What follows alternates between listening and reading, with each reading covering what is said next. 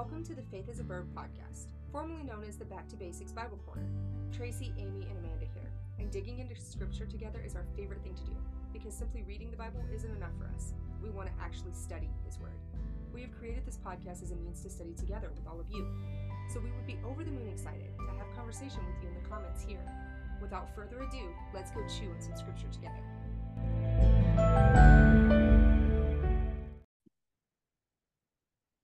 Hello, guys, and welcome back to the Faith is a Verb podcast. I know that I promised, if you're on my social media, you saw on Monday, I promised that we were going to record this on Monday, and we were going to get it out to you guys.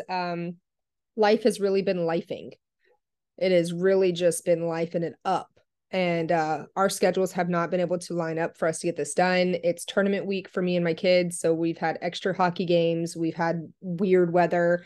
I just haven't been feeling myself very much this week as it did, well, the last several weeks.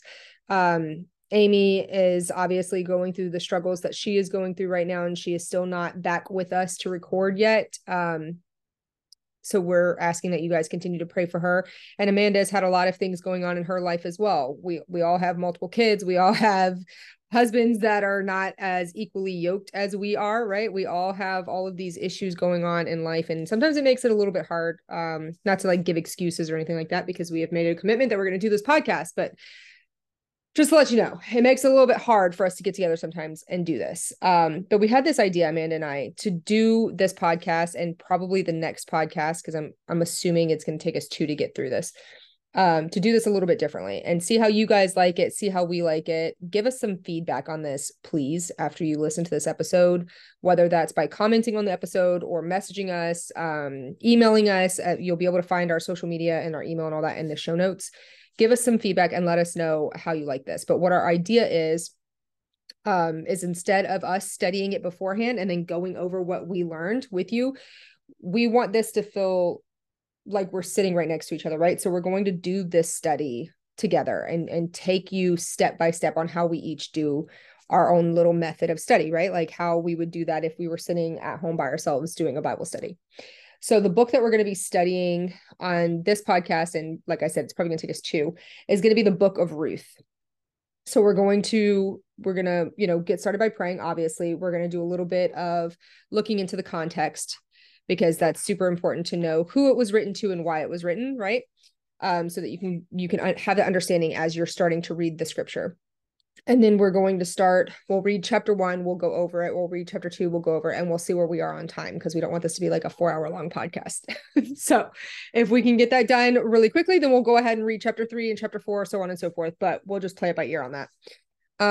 So Amanda, do you want to pray or do you want me to pray? I don't remember who prayed last time.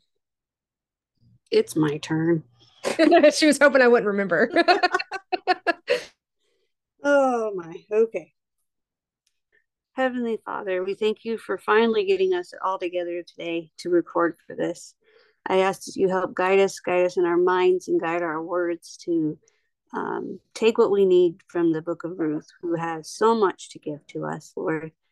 Lord, I ask that you bless all of our listeners and bless their day, Lord, and that you help us to continue to fight off the spiritual warfare that the evil one continues to toss at us to try and stop us from doing this podcast. But we will not stop, because we know this is where you want us to be, Lord. And I ask that you continue to be with Amy and help her through her struggles, and help Tracy through hers and mine as well, Lord.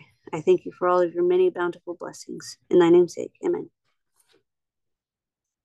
Amen, amen, amen. I love whenever you pray, Amanda. I know that you always get nervous about it, but you do a great job. And I feel like I'm always going to tell you that, because I got to affirm that you did a great job, so that you don't sound crazy, even if your mind is telling you sound crazy. Okay, so before we jump right into looking at the context, I want to go over a little bit of what I have, and then let Amanda go over what she has in front of her. Like, what are we using to do our study? Right now, I have my copy of the One Step Closer Bible that Amanda got me, that I read from every single week whenever we do these. I have it open to the book of Ruth. I also have my copy. Again, I'm showing you guys as if you can see me. You can't. Use your imagination. I have my copy of the scripture. Right now. She is holding up her Bible. It is tan in color and it is open up to Ruth. And now she is laughing. Oh man, I'm already tearing up. So I have my copy of the scriptures 2009 open to Ruth. On my phone, I have my phone open to eSword, where I have a third version. This one is, I don't typically read from the King James Version, and not for any real reason other than it's difficult for me to read that. Like the Shakespearean language is difficult for me to understand, right? But I like on eSword on the app, the King James KJV plus version, which is the King James Version with the Strong's numbers.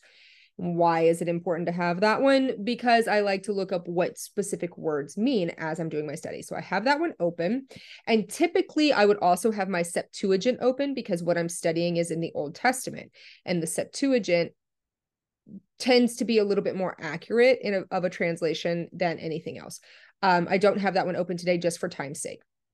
And then also on my computer, I have Enduring Word open to the book of Ruth so that I can look at commentary while always remembering that man is fallible and any commentary ever is written by a man. It is not written by God. It is not the inspired word of God. So we have to take that with a grain of salt, right? It's just to kind of help you out if you find somewhere that you're struggling.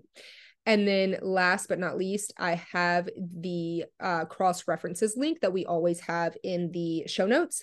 I have that opened up. So at any point in time, if I run across a verse that I want to look up a cross reference to see if this was put anywhere else or if there's anything else that relates to it in previous scriptures or future scriptures, I can do that, right? I think it's very important that we're able to have all of our supplies ready and we're covering all of our bases.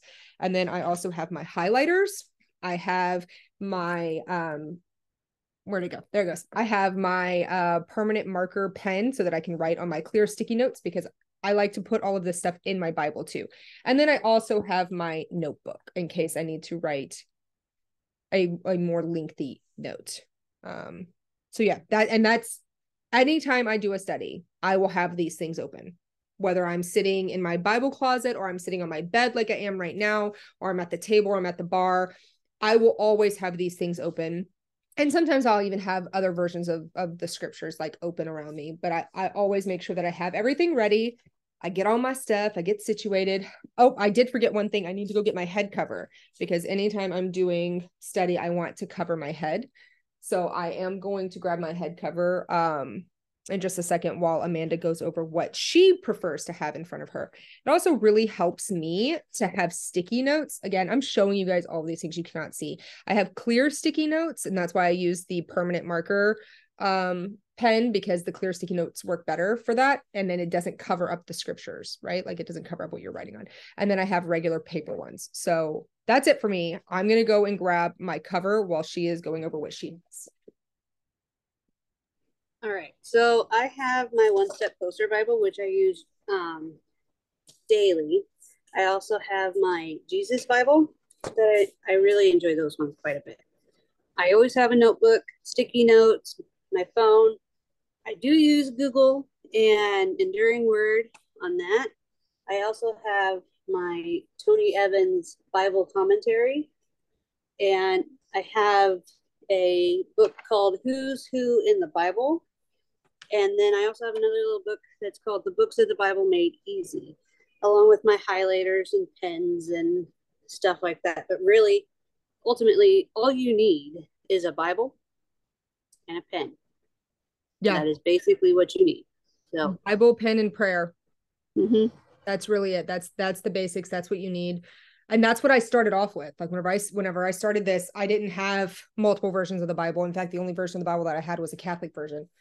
I had that and I had a pen. I didn't have Bible study supplies, right? I didn't have a bunch of special highlighters for that or anything like that. I had a pen, I had my Catholic version of the Bible, and then I had my phone. I literally Googled what is the most important book of the Bible so that I could like know where to start. Like what am I supposed to start with, right?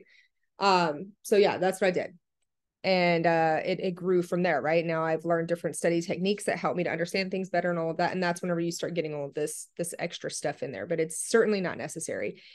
Also in the show notes, as always, we have our 2 different graphics made and linked in there for you guys for the verse mapping template that we do, and the soap method template that we have in there as well, in case you want to print those out and use those for doing this study.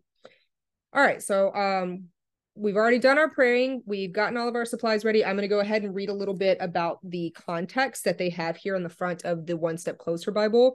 And then if Amanda has anything else that she wants to add to the context that she's found on Enduring Word or Google or anything like that, she'll add that in, and then we'll just get started with reading scripture. So this One Step Closer Bible says, then as you are still reeling, what do you do when life caves in? What do you do when everything and everyone seems to be against you? Your spouse dies and you are left alone. You lose your job and your source of income. You lose a child, a friend, or a dream. Then, as you're still reeling, life suddenly deals you another harsh blow, another tragedy. Now what do? Do you run away, crawl inside yourself, lock out the world? Is there anything left to live for? The book of Ruth is the story of what one young widow did when life dealt her one tragedy after another. I think it's important to note here, too, that Ruth was not a Hebrew. She was not an Israelite. She was not a child of Yah, right? She was a foreigner. So whenever life is dealing her one tragedy after another, it is a story of challenge and inspiration for each of us who faces circumstances beyond our control. Ruth was a young woman from Moab, a country and culture foreign to the Israelites. She became the wife of an Israelite whose family had fled to Moab, seeking to escape famine in Israel. Through this marriage, Ruth became the daughter-in-law of Naomi, another Moabite woman. Orpah married Naomi's other son. It must have hurt Naomi to see her sons marry girls from a hated ethnic group. Not only were her sons breaking with ethnic purity, they were also marrying outside of their faith, marrying girls who did not know or worship the one true God. Ethnic difference and religious difference teamed up. It was the perfect opportunity for family tension. Apparently, that tension never came. Instead, Naomi seems to have accepted these two girls as her own daughters. Then tragedy hit. Life caved in. Both Naomi's sons died, apparently about the same time. Her husband had died some years earlier, so all three women were now left as widows. In Bible times, being a widow was a very tough life. No insurance, no social security, no pension plans, no savings accounts, no jobs for women, nothing but poverty and loneliness. What do you do when life caves in? Do you run? Do you seek self-interest first? Do you put loved ones last in line? Remember Ruth. There was an easy way out for her. Her mother-in-law offered to release both her and Orpah from any obligation, freeing them to return to their homes and presumably to marry again. Orpah accepted that offer, with no hard feelings from Naomi. But Ruth chose the hard way, the way of faithfulness and commitment. She chose to accompany Naomi back to Israel, which was for Ruth a foreign and potentially hostile land. Yet Ruth remained with Naomi, supported her, cared for her, loved her. The next time your life caves in, remember Ruth's faithfulness. Remember her commitment to family and to God. Self was last. God and others came first. And just wait until you see what God had in store for her. That's pretty cool, right? Like that's a really cool way of looking at like a new lens, a new way of looking at Ruth, not just like the fact that she was not an Israelite and she chose to become one, right? Which was always really cool in my eyes, but her servant heart. The fact that she could be such a servant, right? She could be somebody that cared so much about serving others and taking care of her family that she was willing to give up any hope at having a normal life, right? Like she gave that up. She chose to stay with Naomi. She gave that up. And she wasn't even a child of Yah. So that means that adds, I guess, to me, just right off the bat, without even reading any of the scripture, that adds a further understanding to me of like, we can't judge other people just because they aren't where we are yet, right? You have no idea what somebody else's heart is. You have no idea how they are treating other people, even if they are not a believer yet, even if they are not somebody that is walking in the faith, right? I see that every day with my husband. My husband is not a believer, but my husband is a great man. My husband takes care of his family. My husband takes care of his friends, right? He loves people and he serves people. And that's important for us to remember, especially when the world is trying so hard to divide us and make us be pit against one another. That's important to remember. Do you have anything to add to the context that you found on Google or anything like that? Well, I do. I'll read from the little thing that it gives in the Books of the Bible Made Easy book that I found. So it was written in 1350 to 1000 BC by an unknown author, but it's possibly Samuel. The purpose is to demonstrate the faithfulness and kindness that God desires for us. Um, it gives a summary of it, but we'll get into that. Um, Jesus and Ruth, the idea of a redeemer is important when we think of Jesus. Jesus redeemed us from our fallen low state. More directly, Ruth and Boaz are ancestors of Jesus, our Savior, the ultimate guardian redeemer. Then they have a key verse.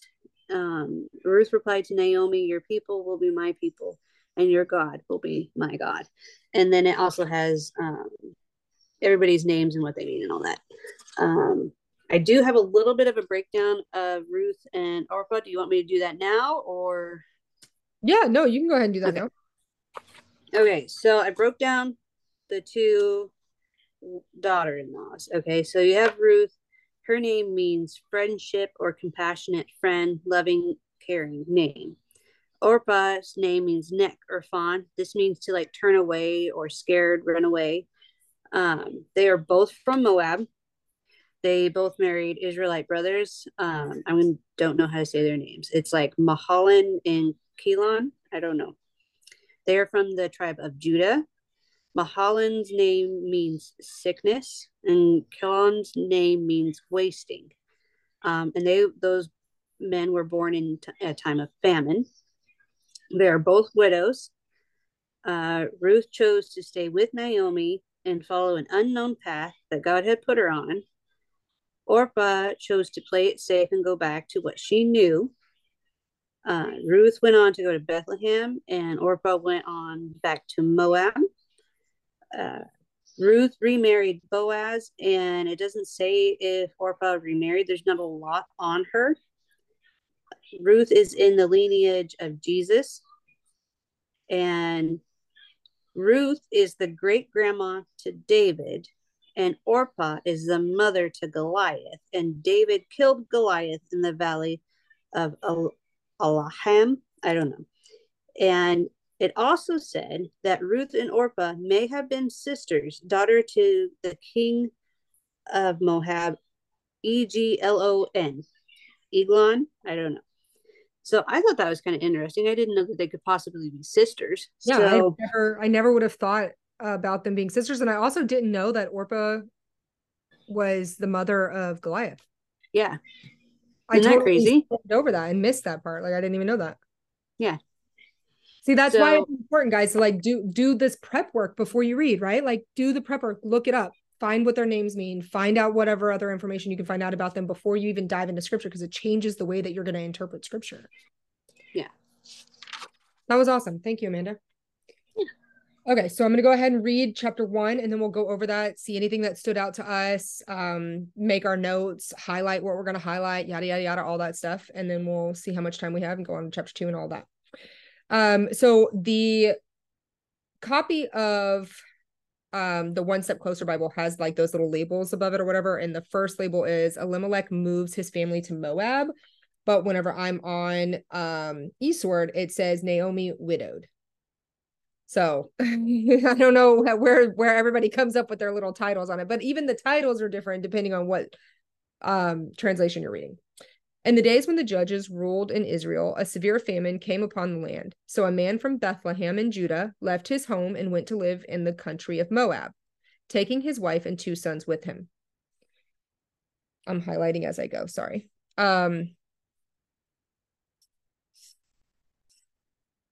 The man's name was Elimelech and his wife was Naomi. Their 2 sons were Mahlon and Chilion.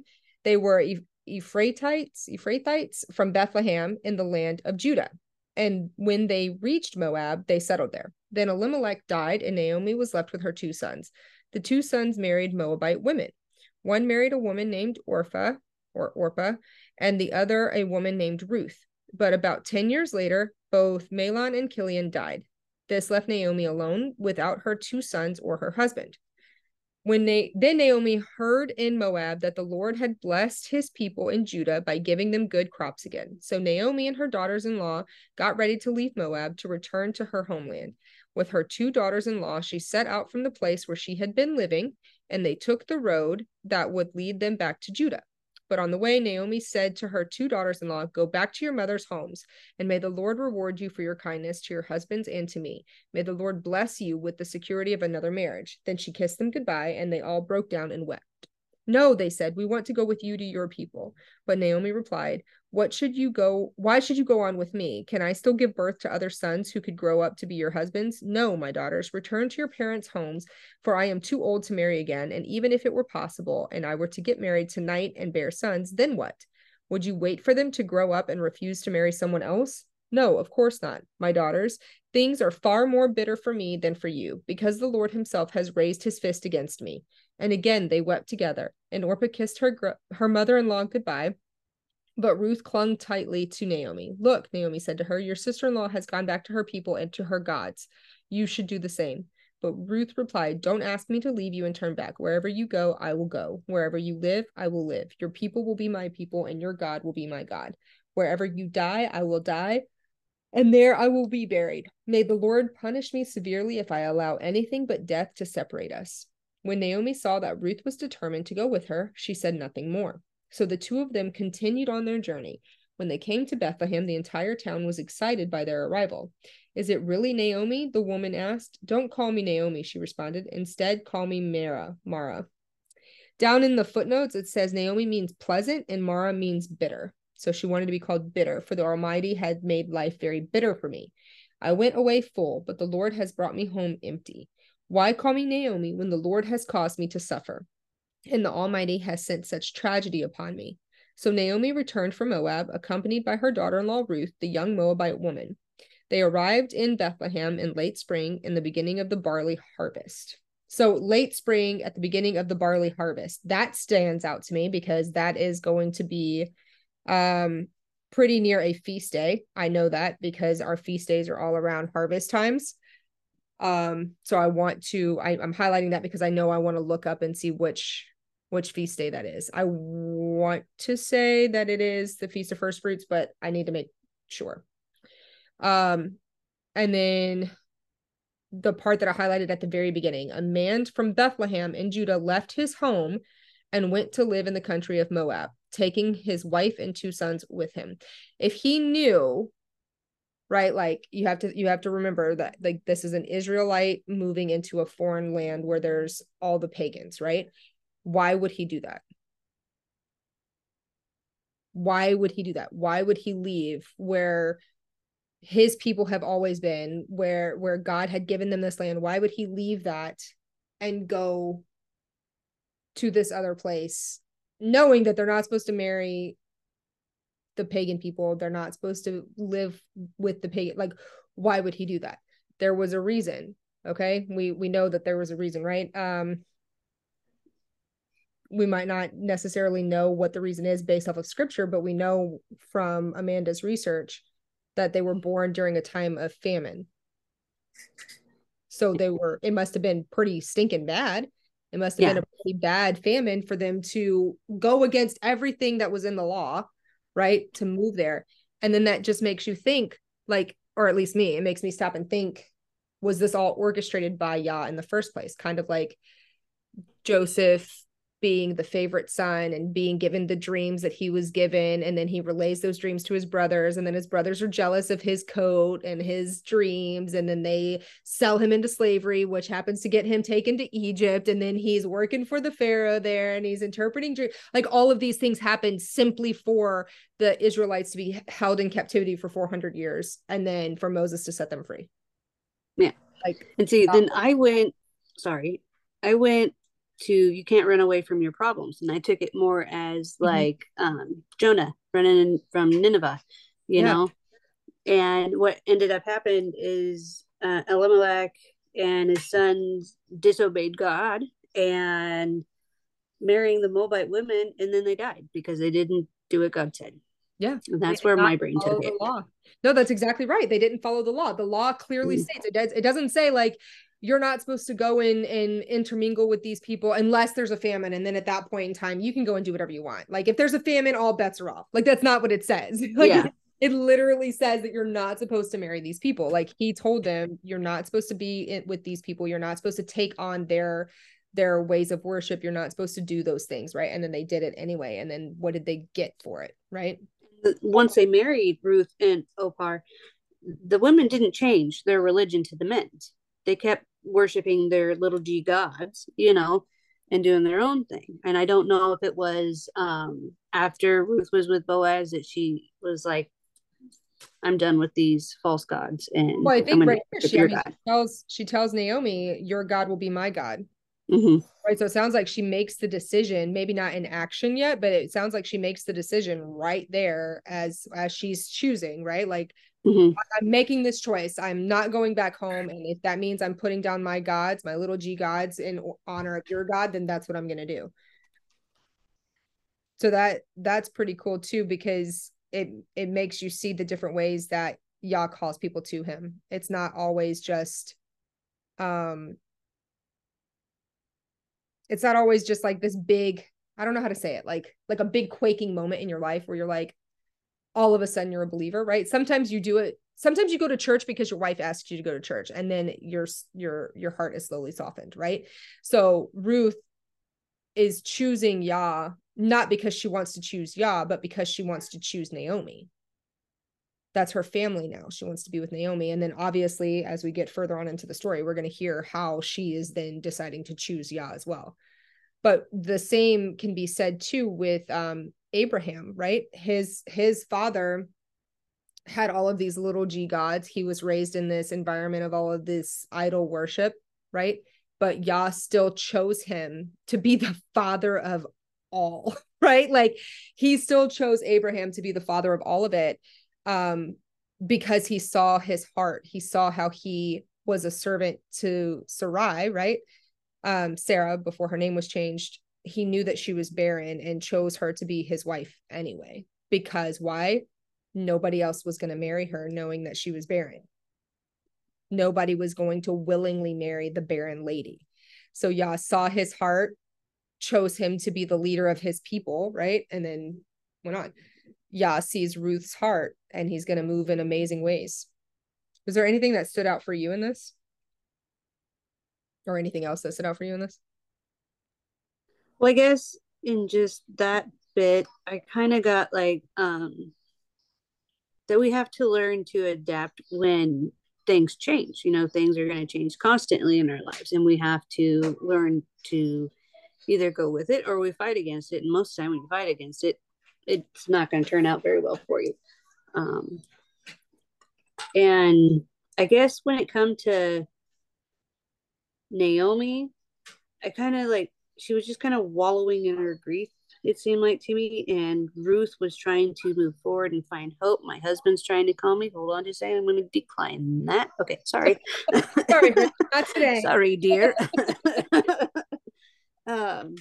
Yeah. So I just kind of thought when I first read through Ruth, a couple of years ago, when I first started my walk, I didn't see what the big hullabaloo was about Ruth. I was like, this old woman is just dragging her daughter-in-law with her, just and complaining the entire time.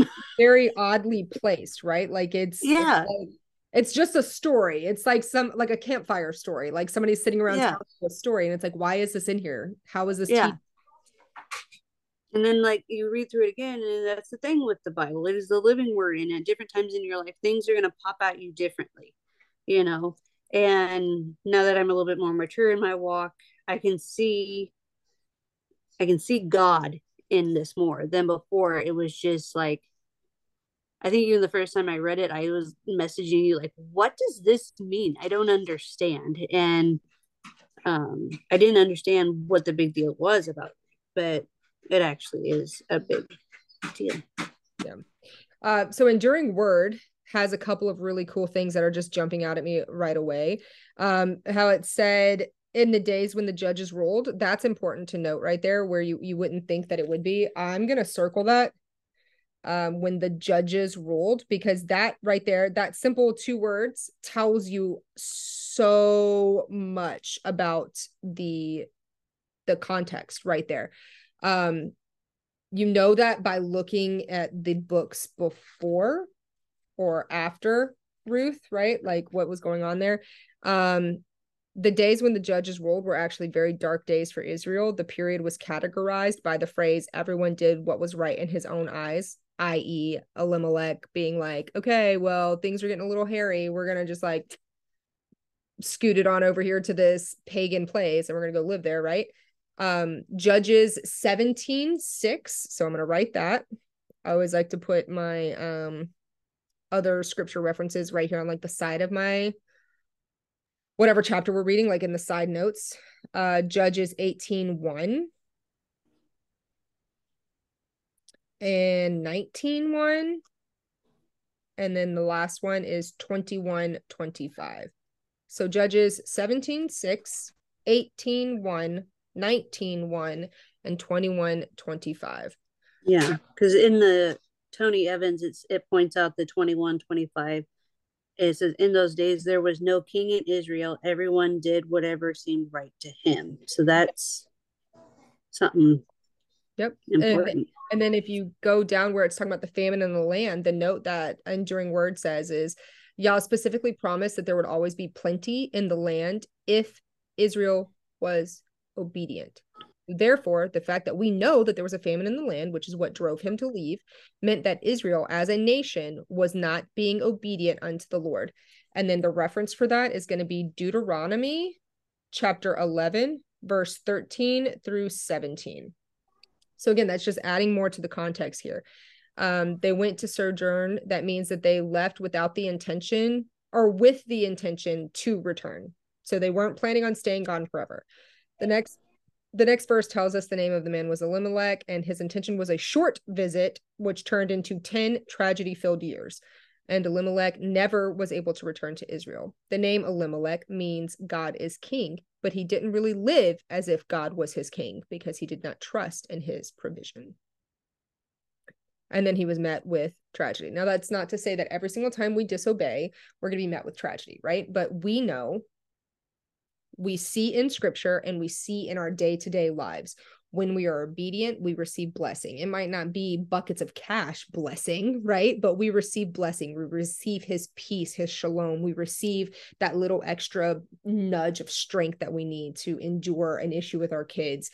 We receive help with a situation that we've been praying about for forever, right? And whenever we're not obedient, when he's telling us what we're supposed to do, I don't mean not obedient as in we don't do what somebody else told us we're supposed to do according to their own interpretation of the Bible. If Yah has told us to do something and then we don't do it, we can clearly start to see his provision being pulled from us, right? Like, I know whenever the enemy starts to attack me, not all the time, sometimes I know whenever I'm not being obedient, that attack from the enemy is because he let that attack happen. You know what I mean? Like, Yah is like, well, you don't want to listen to me, so I'm not going to help you. I'm just going to step back and watch it happen. Like, I'm gonna let you listen. Mm-hmm. Yeah. And like the blessings, they won't like, it's not like, oh, I did what you told me to do, and boom, it's right there in my hands. Right. It can take a while for the blessings to show up, and then you'd be like, oh, there it is. You know, and same goes with when you don't follow what he says, you know. Mm-hmm. So yep. And it'll always, like, whenever it happens, he makes it click for you. He makes it click for you very much. Like the other day, I was stressing about the court situation that we had going on, and it just came to me like out of nowhere. I never even thought of it before, that the reason why this was happening for the last 9 years wasn't to make my life be hard, which is how I had taken it the whole time. Like, why is he allowing this to happen? This is so hard. Like, it's so hard because of this. He was showing my children, he was showing my sons how not to be a father, right? Like, I can guarantee you not a single one of these 7 boys will ever have a child and walk away from it the way that their father has walked away from them. It will never happen. It is also showing my daughters who to look for as a husband, right?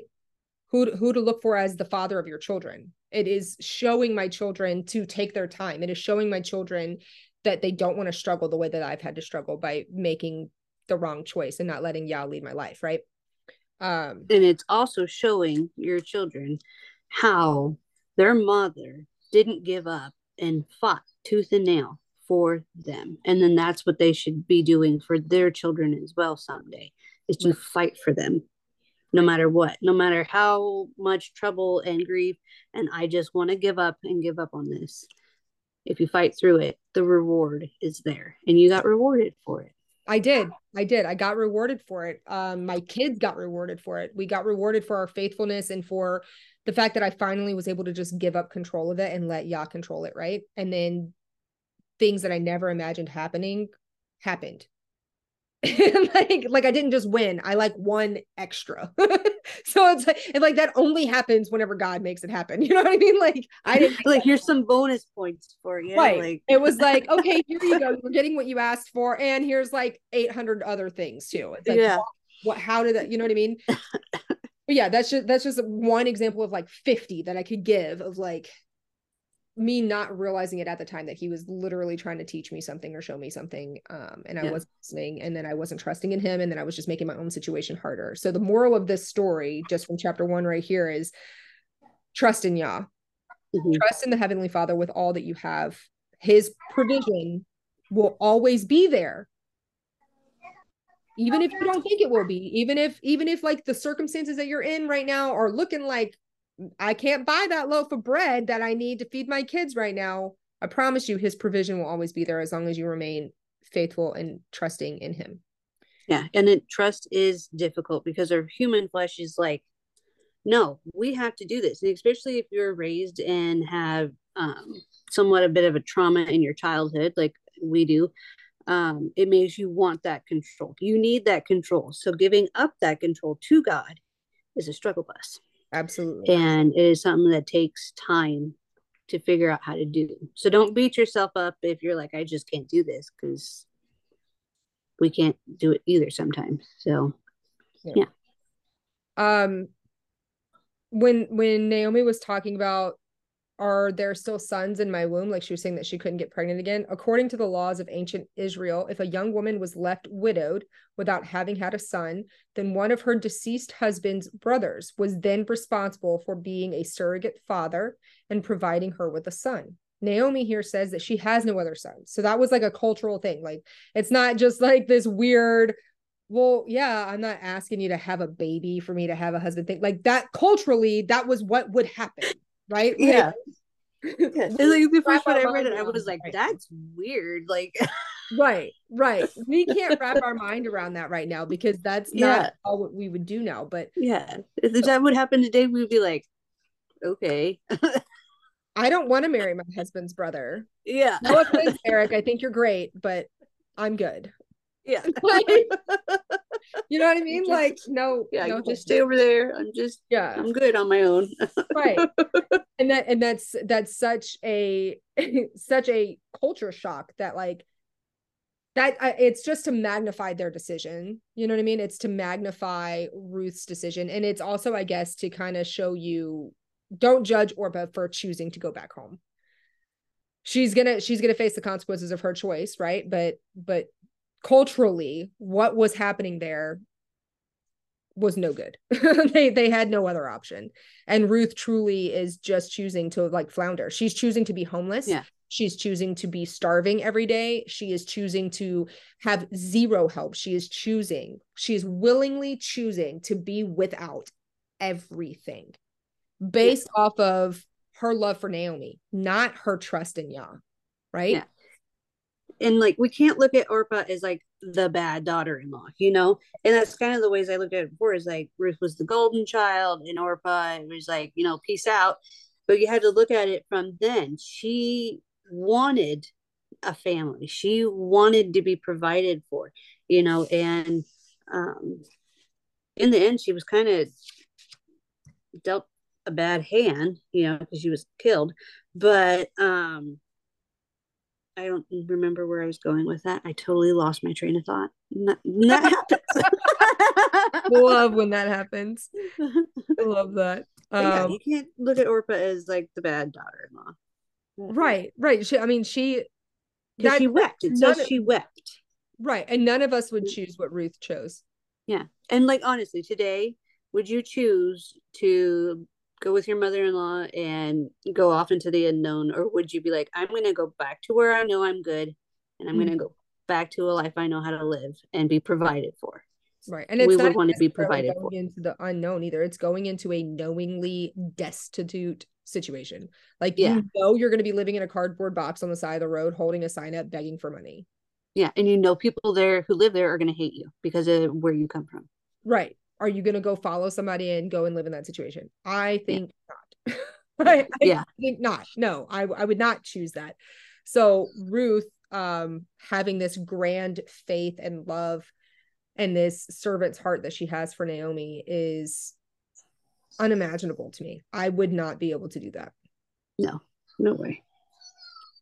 Okay, so chapter 2, it says, now there was a wealthy and influential man in Bethlehem named Boaz, who was a relative of Naomi's husband, Elimelech. One day, Ruth the Moabite said to Naomi, let me go out into the harvest fields to pick up the stalks of grain left behind by anyone who was kind enough to let me do it.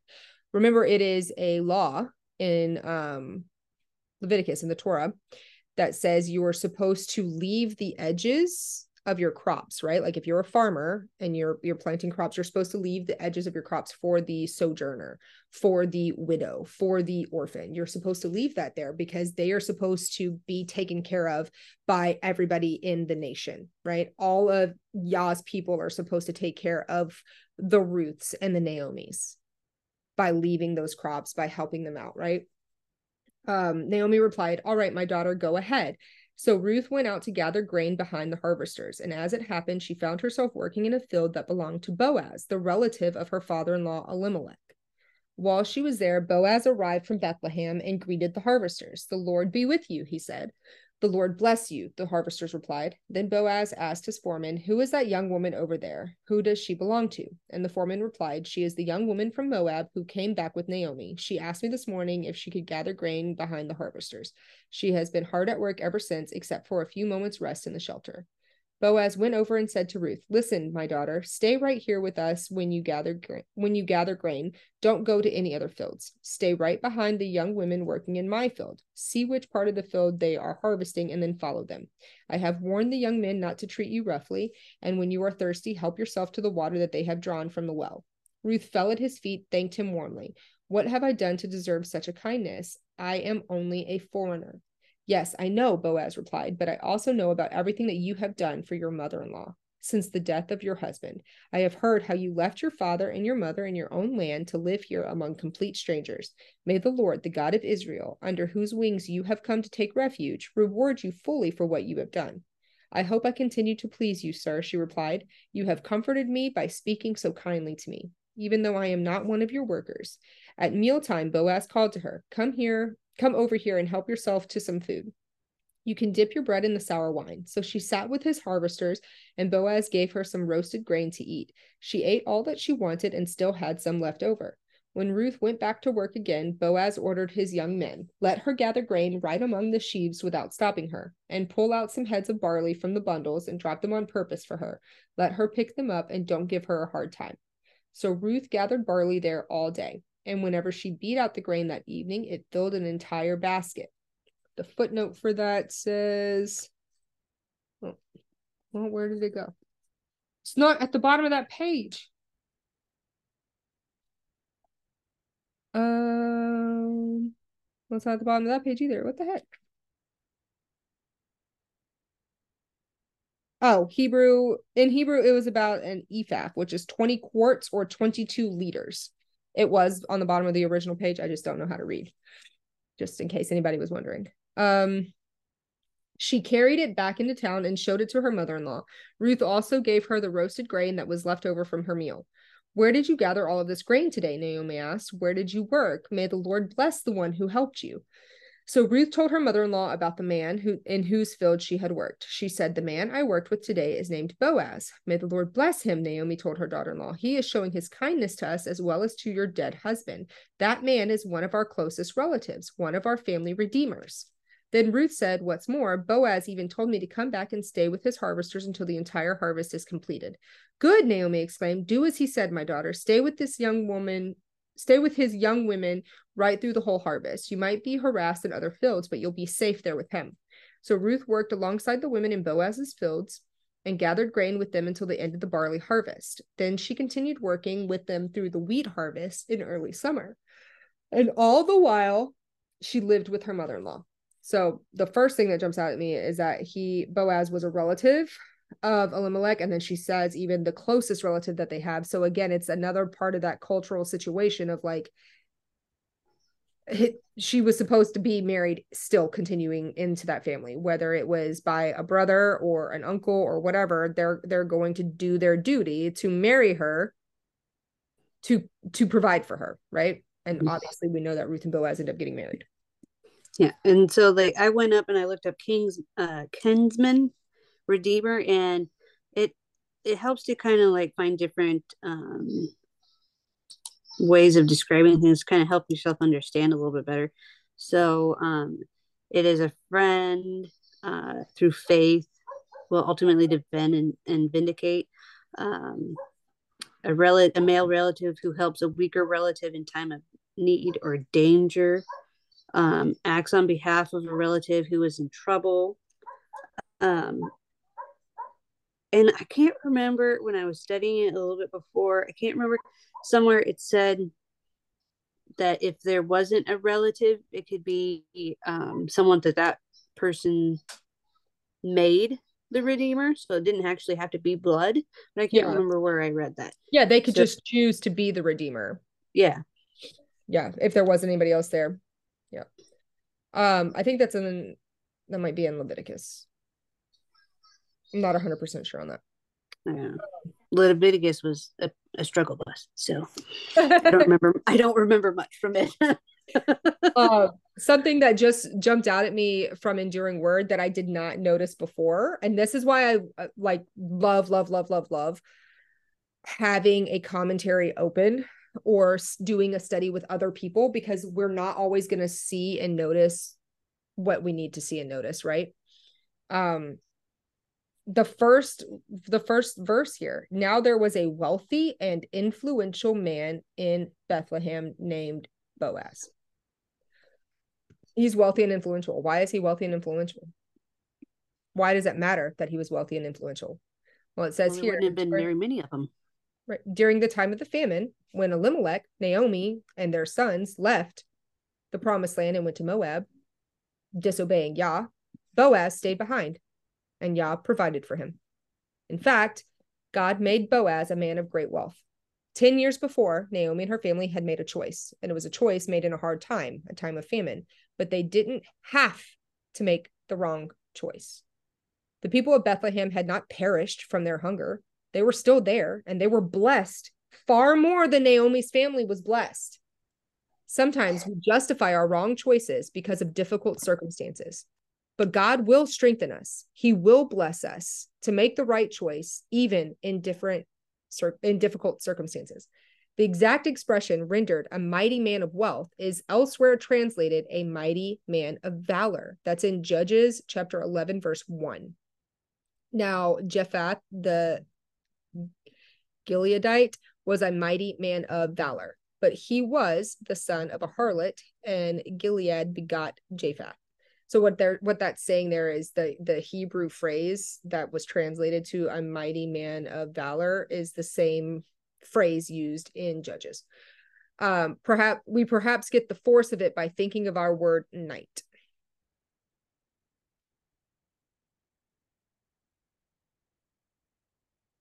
Oh, in this one right here, Enduring Word says that this verse is introducing an important word in the book of Ruth, the ancient Hebrew word goel. That is what kinsman is. To say that Boaz was a Goel was more than saying that he was a relative. It was saying that he was a special family representative. He was the chieftain of the family. He is the patriarch of the family, right? Like the head patriarch. So everybody is going to be working with and for him, right? Because that's culturally, that's how that went. The head patriarch, and then everybody worked to support him. So if he's a farmer, everybody's working to be a farmer, right? If your head chieftain, if you're the patriarch of your family was a fisherman, then everybody was going to be working to support that career, right? Everybody was going to be fishermen or net makers or whatever. So that culturally that matters. That's a big deal. I'm trying to see if anything else is jumping out at me here. When he told her, "The Lord be with you," this shows us something of the heart and the character of Boaz. Apparently, his workers loved him and had a good relationship with him. You can often tell the real character of a man in authority by seeing how he relates to the staff that he has and by how they think of him. That's true.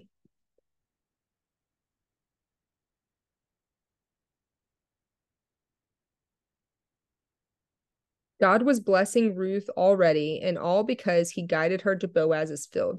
Boaz knew that if Ruth stayed in his fields, she would be blessed continually, and she would find companionship among the other young women. She would find protection because he had told all of the other young men not to touch her, and she would find refreshment because he told her, drink from this, eat from this, right? As you're going. He wanted to keep her there, keep her on the right path. He wanted to keep her on that narrow path to Yah instead of her just going off onto her own and facing all of life's distractions, dealing with some of the chaos that could be coming from these other fields. Feel free to interrupt me and jump in if you see anything that you want to. I'm going to read you what the Tony Evans has for 2:4-18. When Boaz arrived and learned who the gleaning woman was, he had compassion for her and offered her provision and protection. Ruth couldn't understand why she had found favor with him, especially because she was a Moabite, a foreigner to Israel. Boaz essentially told her that she was simply reaping the blessings of the kind of life she had sown. Her kindness and service to her mother-in-law and the decision to take refuge under the Lord's under the Lord's provision had brought blessings on her own head. The care Ruth had shown to Naomi would have been especially meaningful to Boaz because Naomi's husband had been his relative. Because of Ruth's faithful commitment, Boaz pronounced a blessing on her, asking that the Lord, under whose wings she had come for protection, would provide a spiritual covering for her. To this, Ruth responded with a humble gratitude. Then Boaz graciously provided still further help to her, more than the law required, so that she would not have to work as hard to provide for herself. Naomi. So, yeah. There is hope in the midst of hopelessness, is what it says. I like that. I really like that. Enduring Word has a really cool breakdown of like relating her work in the field to how we need to work to build a relationship with Yah. Says God blessed Ruth. Yes, people were generous to her. At the same time, she did have to work very hard to get this.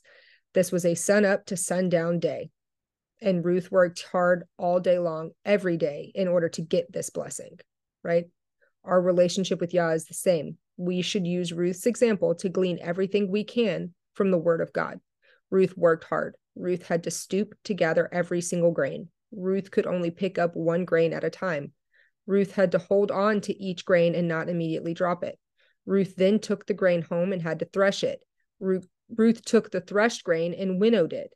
Ruth was then nourished by the grain, right? So she had to go through this whole, every single day, 12-hour days, hard, strenuous labor, then bringing it home and processing it. It's not even like it wasn't bread. It wasn't little pieces of a loaf of bread that she was picking up, right? Like she's literally picking up grain and then had to go home and turn the grain into something. So that's incredibly humbling because even if I go grocery shopping, when I come back, I don't want to cook. Exactly. It's like Exactly. I couldn't have made it. The microwave society that we have now, of how Yeah. quick and convenient everything is, it really, really, really makes you stop and think like, Yeah.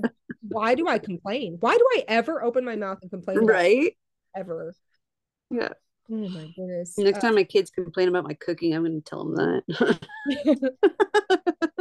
The verse in Leviticus, or the law in Leviticus, where it was telling the farmers to make sure that they left the edges of their crop, that is Leviticus 19 verse 9 through 10, for anybody that wants to make note of that. So like Amanda had said, it says in the Tony Evans Bible, he went above and beyond what the law required, right? Like the law told him you have to do at least this, and he was like, I see you that, and I'm going to raise you this. I'm going to go ahead and I'm going to do extra, right? Because he wanted to make extra sure that she was taken care of.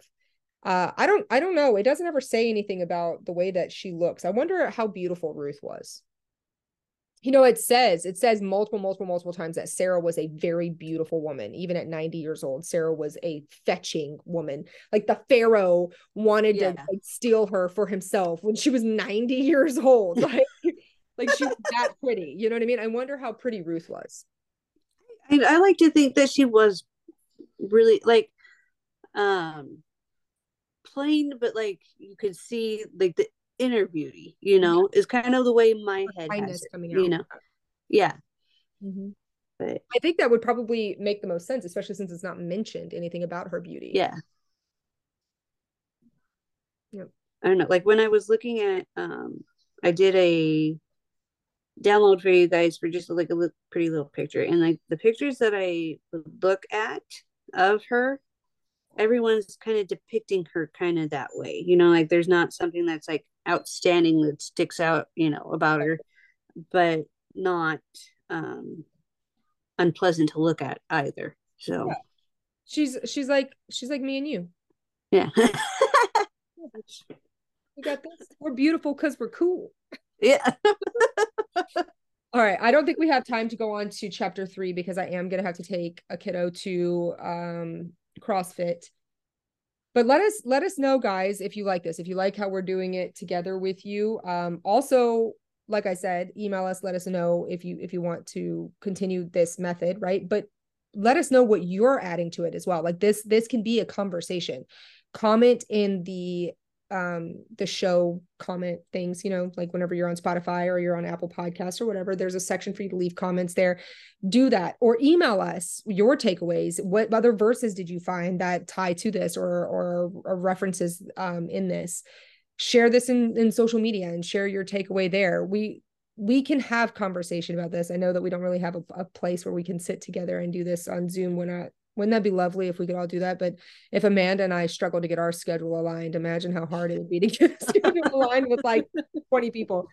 Or if you want us to like start a Facebook page that we could put Yeah, things and chat about there. If that's something that you guys would be interested in, you know, yeah, between the three of us, we might be able to make a Facebook page run. So we probably could, as long as you guys are willing to give us grace on the fact yeah. that we might not be the most professional sounding people on Facebook every. Yeah, if a Facebook page is something that you guys want, so that we can have a little bit more personal conversation about this, let us know. That's definitely something we can get together. And I'm not going to make any promises on what day, but we're not going to say like next Thursday. If we have time tomorrow to record the next part of this, we will. If we have time on Sunday or Monday or whatever, we will record the next part of this and get chapter 3 and chapter 4 done for you guys. We love you, and we hope that this was fulfilling for you, and we hope that if you are struggling like we are struggling right now, if you're just I feel like the world is just struggling right now. I feel like all of us are. You're not alone. We're here. We're all on the struggle bus together, and I don't know about you, but that helps me. That helps me to know that like through the fog somebody else is there. Even if I can't see them, even if I can't feel them, like I just know that they're there, and I'm not by myself, and that makes it easier. So, And just know you guys can just always email or anything saying, I am having a hard time with this. I could use the prayers, and we will do it. I will add you to my little prayer list. I have a prayer board. Just because we don't know each other doesn't mean we can't help each other. exactly. So with that, guys, we love you. Remember, faith is a verb, and we will see you next time.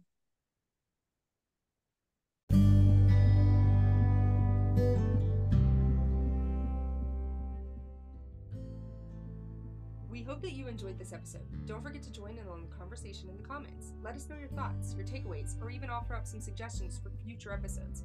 If you're enjoying our time of study together, please tell your friends about it so we can study with them too. You can always screenshot this episode and post it into your socials. Don't forget to check the show notes for any resources that we included in today's episode. May Yahweh, the Elohim of Abraham, Isaac, and Jacob, bless you today and all of your days.